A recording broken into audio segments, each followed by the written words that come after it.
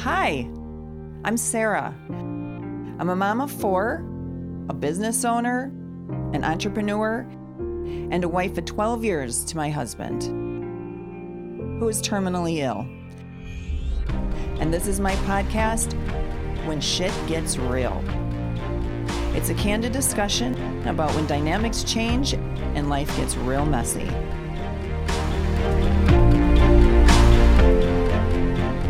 Well, here we are. We are. Okay, so this is episode 4 of When Shit Gets Real. And you, Rebecca Sandell, are my second guest to have on here. So Becca's my sister. Obviously, she's Tyler's sister-in-law. She's also a therapist, so I know you're going to have a lot of good insight, and we've got lots of good stuff to talk about. What I've been doing is I want you to kind of give your relationship with Tyler and just who Tyler is to you and what you think of, like, how would you describe Tyler? Goofy. Absolutely goofy. I unfortunately overheard Natalie's quickly, where it was like very 90s. Yeah. And that is so Tyler. I mean, I can't listen to a 90s radio station with like Nirvana and Pearl Jam and Nickelback and all that stuff without immediately thinking of Tyler all the time. Incredibly kind and generous. One of the things that I loved about Tyler so much was his relationship with Caleb. We were so worried because we didn't, we just wanted somebody to just be Caleb's friend. That was it. We didn't want him to have a stepdad because we were all so close to Caleb, you know? So we were always terrified that somebody would come in and kind of take that role, and Tyler never did. Never. Yeah. So he always just like, he was the most amazing dad. Yeah. He is the most amazing dad. But I'm thinking when Caleb came into the picture, I could not believe his ability to just take that role. But take it in just such a great way of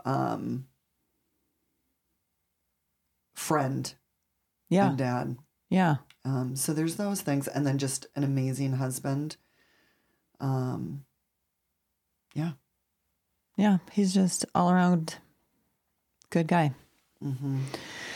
So, I think what I wanted to talk about, and I think this is a really huge one, is, you know, so we've got the 4 children, Caleb, who we mentioned, who's 24, Hendrix is 9, Jackson's about to turn 8, and then we have our daughter, Alex, who's 4, going on like 34. Oh, yeah. And it was a year ago right now that we moved back to Beloit very abruptly. You know, this all went down, and I remember telling the kids, asking the boys, do you want to stay 1 more week or 2 more weeks at school? You know, and Hendrix wanted to stay 2. He was 2nd grade. So he was establishing friends. And so that, you know, and then we're moving into, you know, my friend's parents' home. It's like, you know, and you know, we're going to be moving again. God. Yeah. So, you know, they moved to a new city, new schools, new house, to be moved again. And so that transition was really rough. And, you know, so I want to talk about that. And then I also want to talk about, you know, having that discussion with the kids. I remember having to sit down with them the day that we found out that Tyler's tumor had come back, you know, and this was just after, you know, he had had surgery in March. The last surgery, they were 1 and 2. They knew that Dad had a tumor, but they didn't really know what that meant until it had come back that March. He had surgery and everything seemed fine. And then everything started going downhill and the tumor came back. And I've always been very honest with my kids, you know. Yes. Yeah, very much so. And, but just kind of trying to keep it age appropriate. And, you know, I just sat down and said, Dad's tumor's come back. And of course they ask, well, he'll just have another surgery. And then you have to say, no, he can't have another, there's no surgery. They're trying medicine, and we didn't talk about death. And even now we're not talking about death because that's not in our immediate future, right? His scans are stable, once that changes and, we will talk about that. But there's very much, no, Dad will not get better. Jackson just asked me the other day, will Dad ever drive me to school or pick me up from school again? No, he won't. But I remember you, because I was so terrified of like this destroying the children, and, you're just so worried about them. And I remember you telling me they've already been traumatized. This whole situation has traumatized them. Right. There's no really re-traumatizing. Right. Right. So that was really helpful information, and and I think I was frustrated when we moved back to Beloit because Hendrix was just so angry, really angry. Hendrix definitely defaulted to anger. Yeah. Absolutely. And another thing that you had told me too was, they don't know how to process these feelings. Well, they don't know what those feelings are. They literally don't have names for those feelings. Why don't you give a background of what you do? Okay. So I currently do in-home therapy. So I'm a psychotherapist and I technically work with ages 5 up to 95. I mean, there's really no particular age range, but I generally end up working mostly with children and adolescents. And I've been doing this for, well, I guess like cumulatively like 10 years I've been doing this. And I love it. It's my dream job, quite honestly. Yeah. And you're amazing at it. Thank you.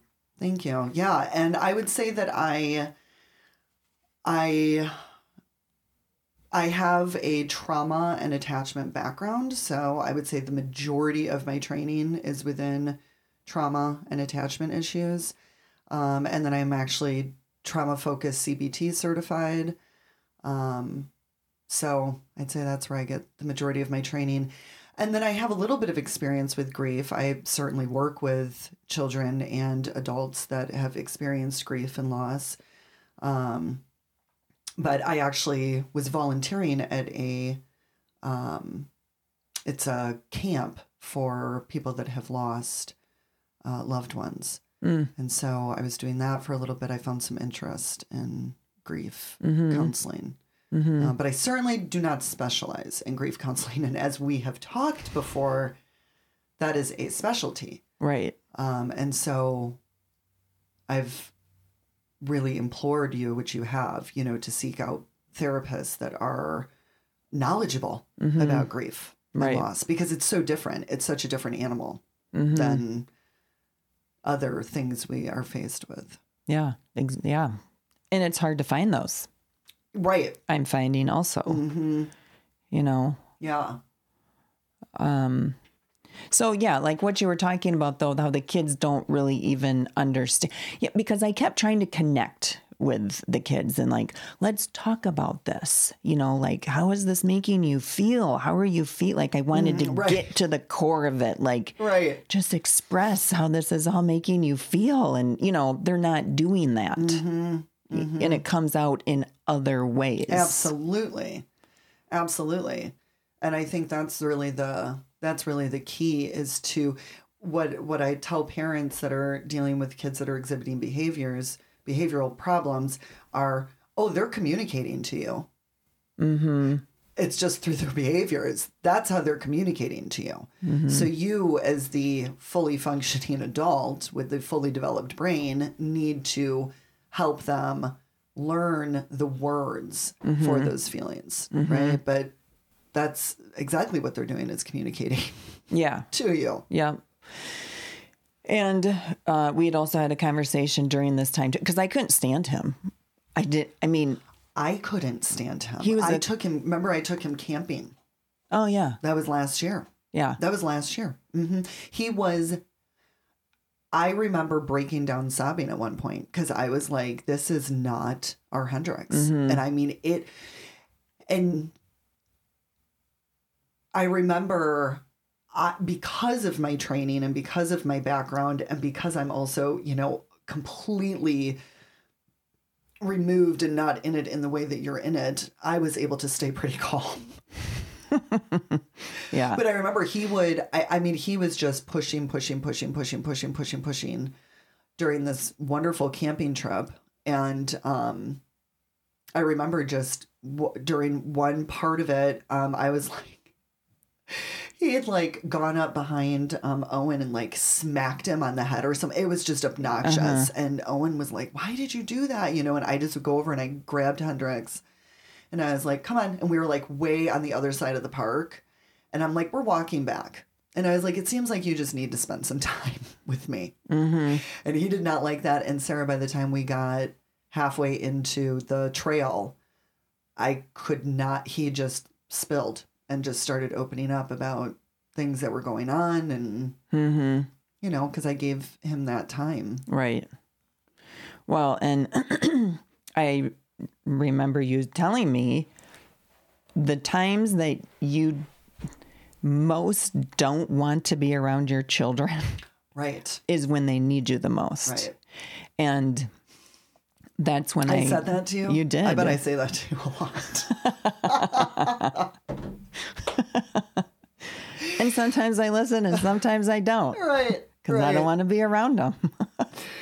Yeah. But during that, it was very clear he Sarah was hurting, and that's when I started, all right, well, once a week, and we had established it where Aaron, our brother, would watch the kids, and Hendrix, you and I were going to go down to the ice cream shop. And I remember that first night, like, he was pissed he had to go with me. And I'm like, really? I'm sorry you have to go spend time with your mom at the ice cream shop. Right. But I'm like, I'm going to do it. I'm going to do this. That's so amazing. And we did it. And it was about halfway through the time there. We were still there as he's got his, ice cream with the nerds on it and gummy yeah. What the hell is wrong with you? You're still a dick, really? Yeah. But I just kept pressing, just question, tell me about your school. Oh, yeah. Well, is there, do you have a friend? No. Yeah. And it finally, one of the workers had said something funny, that him and I overheard, and it broke the ice, and it really changed things dramatically. And so I know now, and then I was doing that with each of the kids for a little while, just they want that one-on-one time. And I need to get back into doing that. But, any time that there's that kind of behavior again. Well, so I can't take credit for this analogy, but it's my all-time favorite. And now I use this constantly with my families. And we make visuals that represent this analogy, but it's the idea of the relationship bank. Have I talked to you about that? And the idea of, I tell everybody, I go, every single relationship you have, you start your bank account at zero. From the moment you come into contact with that person, you're at a zero balance. And there are deposits made to this relationship bank and there's withdrawals made to this relationship bank. And we talk a little bit, about, what does that mean? Well, if you take out money that's not there, what happens? Well, your account goes negative. Right. How do you get your account back up into the positives? Well, you got to add money. How do you make money? Well, you got to work. Right. You got to work at relationships. Right. And so every time there is a negative withdrawal, right, a negative interaction, you just keep taking from that bank. Right. And after a while, there's nothing to take anymore. Yeah. And so it's so important, the idea of keeping that balance above zero so that when you do need, when your kid is an asshole, then You can take a withdrawal, right? And the other thing that I love to do is I love giving nominal numbers. I don't know if that's the right term, but values. So I'll say like, okay, what would going out for ice cream, what would that be in your bank? And I go, it can literally be any amount. You can make up any amount. And I'll have some kids, go to $1 trillion. Oh my gosh, that's amazing. That's amazing. And, and so we talk about kind of the value. What about if you do the dishes? How much is that worth? What if you tell your mom you're going to come home at a certain time and you don't come home at that time? Right? What is that? What if you get yelled at? What does that withdraw? Right. So it's a really fun way to just keep that in check. Right. And the relationship thing, by the way, goes for ourselves too. But I think that'll be another conversation. Sure. Well, but then that kind of ties into when, from my position, I'm trying to keep Hendrix's emotional bank full, Jackson's, Alex's, Tyler's, Caleb's, myself. Yeah. And so it's hard. It's very hard. And it, because every time you give to them, you're potentially taking from your own bank. Right. Yeah. So then we got to find a way to replenish that. Right. This is one of the ways that I think you're replenishing. Yeah. Definitely. And it's a very daunting, because for months, that was my biggest, I'm like, I just got to get these kids through this. I have to get them through, and I would say now they're way, way better. And you just said it though, Sarah, there is no through. I mean, there's no, there is a through, right? But it's a relay. It's just, I mean, that's when you're dealing with any type of trauma or grief. Right. My other favorite analogy is the buffalo. What's that? There's a beautiful, you can just not YouTube it, but Google it. Just an image of, if you type in like trauma buffalo or buffalo analogy or something. Buffalo are apparently the only animals that will run toward a storm as opposed to away from a storm. Because maybe that's my next tattoo. Oh, it's fantastic. Isn't it the most amazing? Yeah. I'm like, I can't believe I went my whole life with not hearing this analogy. Because what's on the other side of the storm? Right. Blue skies, right? Yeah. So they literally run right through that storm to get to the other side because they know they have to get to the other side instead of being chased by this storm. So I think that's the huge misconception when dealing with grief and loss is the idea that we just got to get to the other side. We just got to get to the, and it's like, no, there's a whole lot you got to go through. Right. To get to that other side. Yeah. And especially dealing in a situation where you have an ill parent. Right. I mean, we're in this for the long haul. Absolutely. And so it's our kind of what we were talking about before. It's like our norm is constantly transitioning and adjusting and changing, and we're having to be very adaptive to that. Right. And then you have children who are constantly shifting and changing and growing. I say to parents, if there's one thing, you'll never hear me promise you anything, ever, ever, ever, ever, but I will promise you this, your kids are going to change. Yeah. That is a guarantee in life. So you better be open to changing with them. Yeah. Yep. Yeah. And every kid needs something. Now, Jackson, very different. This has not had the same effect on him. I think the way I'm seeing it display in him, he's very immature. He's brilliant, but he's very immature. Wouldn't you say too, like Jackson goes inward, whereas Hendrix goes outward? Yes. Yeah. Like Jackson will get debilitatingly negative. Yes. Yeah. About himself. Whereas Hendrix will attack. Yeah. That's his defense mechanism.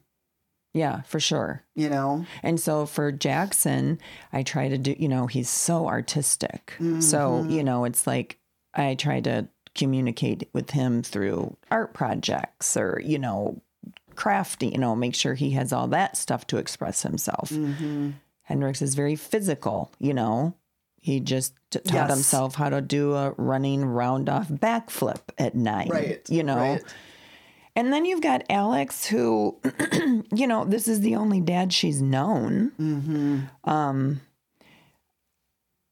This dad that can't form correct sentences, doesn't understand always what she's saying, so she gets frustrated with him. But even watching her too, she's very patient with him. She's also mean to him because she knows she can be. Oh, yeah.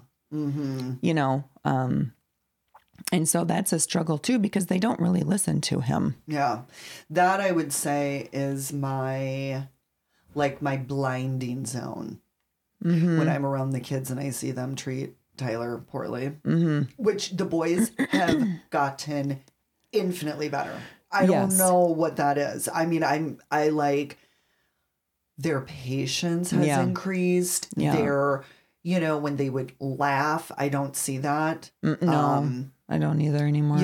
I am just like, there was a time I was not too long ago where I was around them and I just, oh my God, just to watch them interact with Tyler and the level of consideration that they had, like helping dad come up with the word and just, I was so incredibly impressed. Yeah.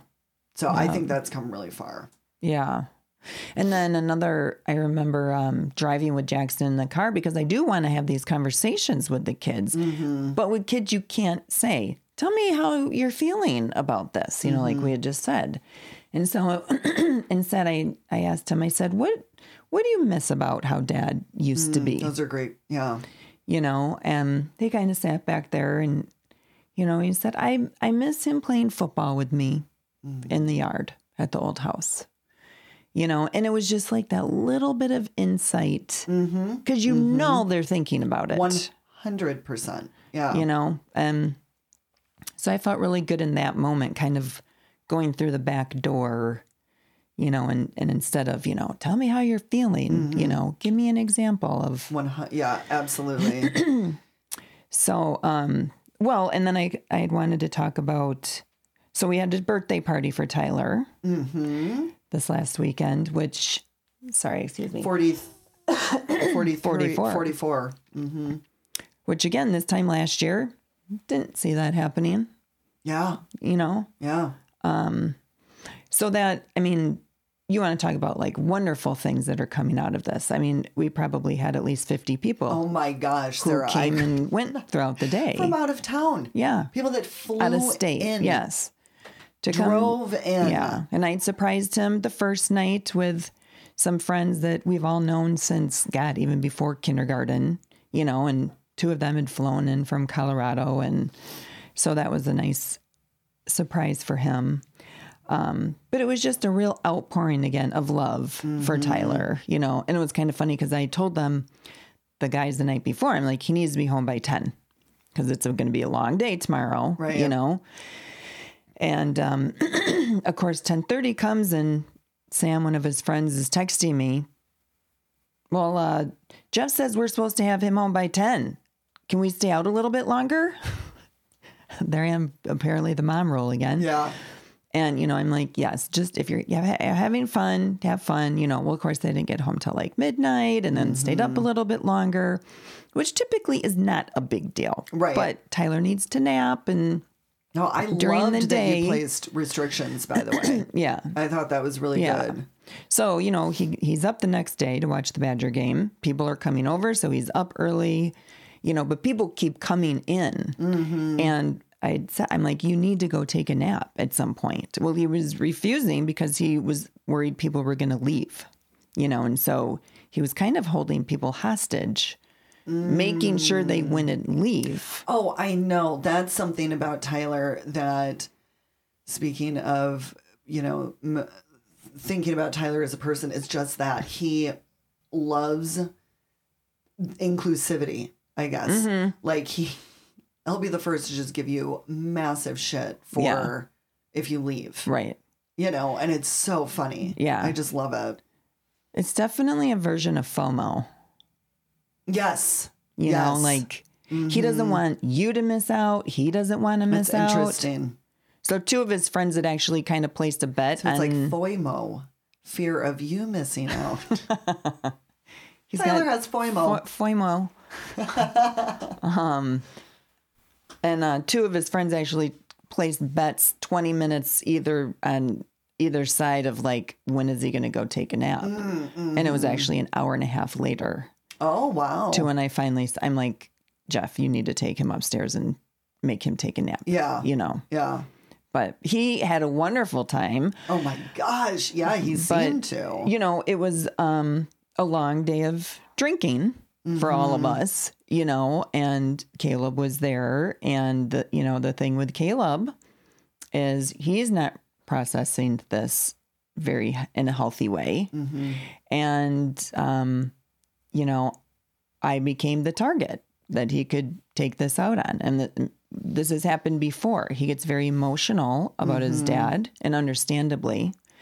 But, it then turned into him telling me, I'm not sharing enough with him. He doesn't know what's going on. I'm not responding to him. And which, first of all, is not true. I understand that's how he was feeling in that moment. And maybe, it was a wake-up call for me to make sure I'm doing a better job. I think he feels isolated. He's living out of town. But the thing with Caleb, because he's 24, I don't want to burden him. Also, like, you're my son. You're not my partner. Right. This is your dad. There's certain aspects I don't need you to know, nor do I want you to know and carry that burden of the emotional toll this is taking on me, Right. And so I don't know. That's a tough one when you've got an adult child. Right. Yeah. I mean, I definitely said I believe everybody, including myself, need to see a professional around this, because it's on. Well, can I say for your name? Yeah. The name of the podcast. Oh, yeah. That I take a little bit of credit for that. Oh, yes. I think I might have somewhere I did give you credit. You can take all the credit for it. Well, I'm not. No, because you said something that had the word shit in it already. But I mean, that's how it felt. Was like, oh my God, it's real. Like, this is real. This is, a freaking 5 alarm, that we have to now figure out. Yeah. And we're all affected. Everybody, and friends, family. I mean, it's even people that aren't even like particularly close to Tyler or even really know Tyler are affected by this, because it just automatically makes you look at your life. I mean, that's what it should do. Right. Quite honestly, and I guess with that being said, Caleb has the weight of this in a way that nobody can understand, Well, and because of his age, he can also worry about me. Oh, right. And so I know he's worried about me. And, it was just a lot going on that night. And, it just, with Caleb coming at me like that, which I just I didn't fight back. I know he needed to vent and get that out. But, I really feel that I'm the punching bag for. Well, I hear you. I mean, I told you there was the encounter with him and I, which I had just never in my 24 years of knowing him had never had that kind of an interaction with Caleb. And I remember it was during that concert that me and Stephanie's Eric, Tyler was walking to the bathroom, and he sways, and everybody had been taking him to the bathroom. And so I honestly didn't know. I didn't know, like, is he good just going there, like, is that all good? And so we very innocently, Eric and I both were just like, your dad's walking to the, like, is he okay? And Caleb freaking turned a switch and became very, very defensive and angry, very angry. And so I pulled him aside and I was like, Caleb, I don't know what's going on, but I don't like this. I don't like the way you're talking to people that are just, we're concerned. We have a right to be concerned. Right. You know? Well, and it's, you know, for me, it feels like I've got Tyler telling me I'm not doing enough. You know, he likes to tell me that I'm mad at him all the time. He likes to tell other people I'm mad at him all the time, which is not true. Am I frustrated? Yeah. Right. You better fucking believe it. But I'm also patient. Think of where I was a year ago. Oh my gosh. You know, and I've so seen such, talking about the kids and their growth. Your growth is, I mean, it's tremendous. Well, thank you. And I was last year I remember calling Mom, talking to Natalie, talking to Eric. I was just like, I think we've just lost Sarah. Like, I don't know. And we have no idea how long we're going to be needing to handle that. Right. Handle this, you know? And, yeah. And then I've got, you know, the kids can't do anything right in their eyes, you know, and so with Caleb coming at me too, it just again was like, my God, can I do, like, I'm carrying all this on my shoulders and I'm supposed to be also maintaining everybody else's emotional welfare. And the one thing that I say is we can take some comfort in Caleb feeling that he can put some of that weight on us, because that means that we're really close to him. Yeah, that is true. I mean, you know, I'm a safe place. We all are, you know. Yeah, but you really are, you know, so. And so I think I, you know, in this episode in particular, I just wanted to really stress how important, and that was one of the first things I did, you know, like after his surgery, before even him being re-diagnosed, was like, I'm getting into therapy. I actually got Tyler into therapy. Once we got back to Beloit, the kids were in therapy. Like, those are steps that you can do, you know, right off the bat. Make sure you're taking care of your own mental health. You know, forget who I was talking. Oh, I think it was my therapist. She gave the analogy of on an airplane. You put your own air mask on first. You can't help anybody else if you're not okay yourself. Right. You know? I don't know where well, I shouldn't say I don't know. We live, you know, we're a very puritanical society, right? I mean, that's just what we were brought up, you know, in our culture. And it's this idea of like weakness asking for help and support. And it just infuriates me to no end. And it's interesting. I can say this as a therapist who really did not want to go to a therapist when I was dealing with my own loss a couple of years ago, you know, and I remember thinking back then, like, I'm glad I'm feeling this because it reminds me how my clients feel when they have to come and see me. But I mean, that was just my first instinct was like, Sarah, you all need to be seeing therapists. Yeah. Like, there is just no two ways around this. Yeah. Because I remember one time you called, and I remember I even said, I'm like, this is way out of the scope of my practice. Like, I really don't know how to handle this. Right. You know? Yeah. So I think the takeaway from this is just get therapy. Get therapy. Truly. Like, that's one of the first things. And this is my other thing. Don't stop at one therapist. My gosh, we are all different. Yeah. Different personalities, different techniques, different theories, right? Different abilities, different connections. Don't go to one therapist and go, oh my gosh, that one sucked, because there are ones that suck. Yeah. Yeah. Like there is in every profession. Right. The other thing I wanted to hit on real quick too, which you had suggested books for the kids too, because I feel like those also open up dialogue, you know, and as you know, you were saying before, that's how children learn. And Children learn through narratives. Children learn through stories. right. So, and that's actually one of the trainings that I did, is narrative therapy. So books are just, I mean, it's why we read to our children, why there's a whole, you know,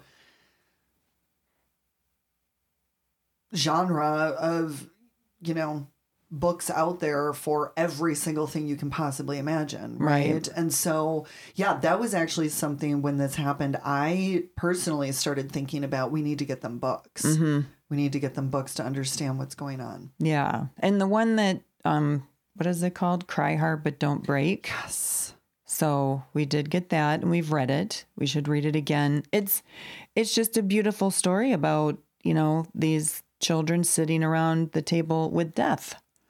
You're gonna make me cry. It is hard to read, but it needs to be, because I read that. It's such a beautiful book, and they're asking death questions, you know, and it's so beautiful. It's like chills on my arm. So beautiful, and the illustrations are beautiful. Well, and Alex right now is very preoccupied with death. And that's pretty, yeah. She's right on track. Yeah. And so she'll say things like, you know, are you going to die? You know, and I'll say, yep, I am. Well, I don't want you to die. And I'm like, well, I don't want to die either, but we all do. Well, when am I going to die? Well, hopefully not very, you know, in a very long time from now. Or then she'll want to use my makeup. And I'll tell her no. And then she'll say, when do I get to use your makeup? And I say, you don't get to use my makeup. And then she'll say, well, when you die, can I have your makeup? And then I'll say, yeah, when I die, you can have my makeup. Oh, God. You know what that reminds me of? Do you remember Caleb coming out? Me, you, and Mom were watching a movie, and Mike was lying in the bedroom. And we noticed Caleb kept meandering around. He would have probably been about 6, I bet. And finally, you're like, Caleb, what are you doing? What's going on? And he goes, just out of nowhere. And like the door was open, and Mike overheard. And he goes, when Mike dies, can I get all of his toys? I do remember that. And Sarah, you lost it because you thought he was like a sociopath. I will never forget that you just were like, why would you say that? And we were just, I mean, Mom and I remember we were trying to like just stifle our laughs. And you were just like appalled. And I mean, that was before I really knew anything about typical age development stuff. I bet you'd handle that real well. Obviously, you handle that a little differently now. Oh, no, she's eyeballing my makeup stash. There's been lots of questions about, well, when you're dead. Oh, and then she said, when you're kind of dead, can I have some of your makeup? So, but it's just kind of an ongoing, you know, well, and then we had our grandma pass away. And I talked very candidly about, you know, somehow she was asking me about skeletons. And I said, eventually, yes, Granny will turn into a skeleton. And so periodically is Granny a skeleton yet? You know, we've also, we talked about cremation questions. And So, well, I was also thinking about the book that you bought when the kids started questioning different religions, different... Do you remember the name of that book? Because I was thinking What Do You Believe? What Do You Believe? Because I think that's obviously a whole other podcast, but I think that idea of when you talk to your children, and it's important, you know, if they're asking what happens and where does the person go and whatnot, I think that would be a good book to pair with it, because I'm pretty sure in that book, don't they talk about like end of life, like what each... Well, I think we covered a lot of stuff. I think this was good, Becca. I do too. And you get to come back next time too. Thanks. So, thank you.